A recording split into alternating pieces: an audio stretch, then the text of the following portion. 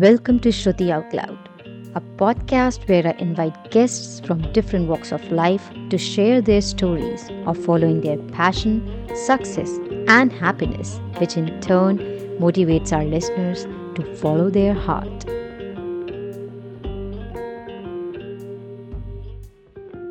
Hello, and welcome to Grit and Grace, a special exclusive series on Shruti Out Loud podcast for the month of March. This series celebrates women and their unique journeys. Today, we are talking about a topic that's very close to my heart: women in leadership. Women have come a long way in the workplace, but there's still a long way to go. Let's dive in and talk about breaking the glass ceiling.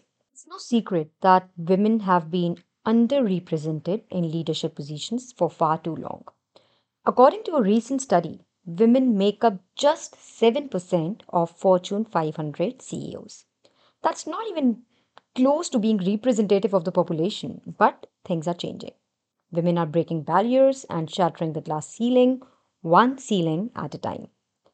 One woman who's been doing just that is Reshma Saujani. She's the founder and CEO of Girls Who Code, a non-profit organization that aims to close the gender gap in technology. Saujani's mission is to teach girls to be brave, not perfect. She's breaking down stereotypes and empowering young women to pursue careers in tech, a field that's traditionally been male dominated. Another woman who's been making waves in the business world is Ursula Bones. She's the former CEO of Xerox Corporation, making her the first black woman to lead a Fortune 500 company. Bones started at Xerox as an intern and worked her way up through the ranks, proving that hard work and dedication can lead to success, regardless of your background. Burns has been a trailblazer for women and people of color in leadership positions, showing that diversity and inclusion are essential for success in the modern business world.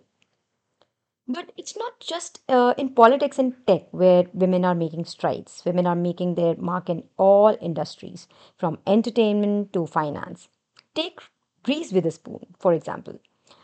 She's an actress, producer, and entrepreneur who's using her platform to advocate for women's rights. Witherspoon founded her own production company, Hello Sunshine, which produces shows and films that focus on telling women's stories. On that note, also remember to check out our episode with Shreya Sharma, who's the founder of Rest the Case, within this series, and hear her talking about her challenges and how she overcame them. Coming back to this topic, it's important to recognize that women in leadership positions face unique challenges that their male counterparts don't. For example, women are often judged more harshly for their appearance and behavior. They may also face discrimination and bias in the workplace. But these challenges only make it more important for women to continue breaking down barriers and paving the way for future generations. In conclusion, women in leadership is a topic that's near and dear to our hearts here at Grit and Grace.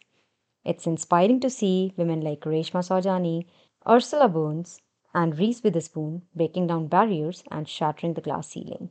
We still have a long way to go, but with the support of each other, we can continue to make strides towards a more equitable and just world.